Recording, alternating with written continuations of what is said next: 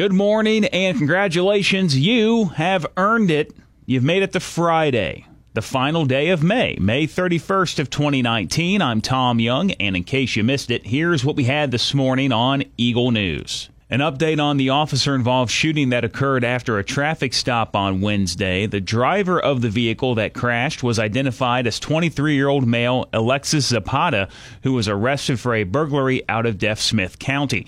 An unidentified female in the vehicle was taken to a local hospital where she was treated for minor injuries before being released. 3 police officers who were involved in the shooting were placed on administrative leave per normal protocol. This case is currently under the investigation by the Amarillo Police Department Special Crimes Unit and the Texas Rangers. As for Isaac Ray Ruiz, who was killed at the scene by police after firing shots and running away, he is believed to be the suspect in the incident at Northeast 19th and North Grand on Tuesday on a report of a man shooting randomly at people. In that incident, 2 cars were fired at, including one with a family, but no injuries were reported.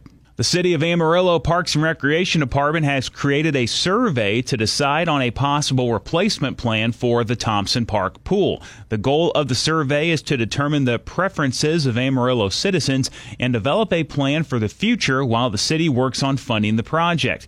The Thompson Park Pool survey is available at Amarillo libraries and public offices, as well as online at surveymonkey.com.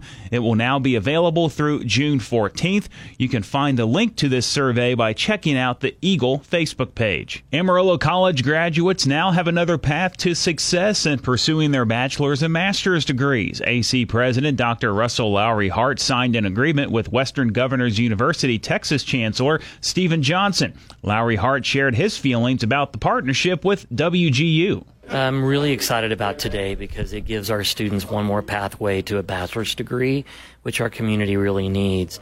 This particular pathway is with a partner, Western Governors University of Texas, which is an incredible partner because it's an online experience, but it's work-specific and really honors our adult students and gives our adult students credit for prior learning or work experience towards university credit, and I think it's a really great opportunity. Johnson also explained the benefits of WGU. This initial agreement will provide that transfer pathway for them.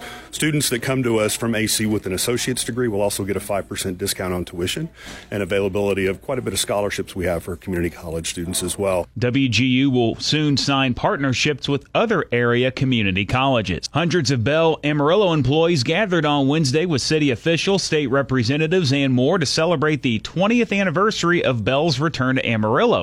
In 1998, it was decided by Bell to open a new assembly plant in Amarillo. Since then, Bell has become one of the largest employers of Amarillo. During the plant's inception, Senator Kel Seliger was mayor of Amarillo and proposed 180 acres to go to Bell for the plant. It has resulted in a long-term partnership between Amarillo and Bell that will continue to grow, bringing prosperity to the city. The Scripps National Spelling Bee is running out of hard words. In an extraordinary move, the spelling competition crowned 8 co-champions who went the final 5 rounds without misspelling a single word.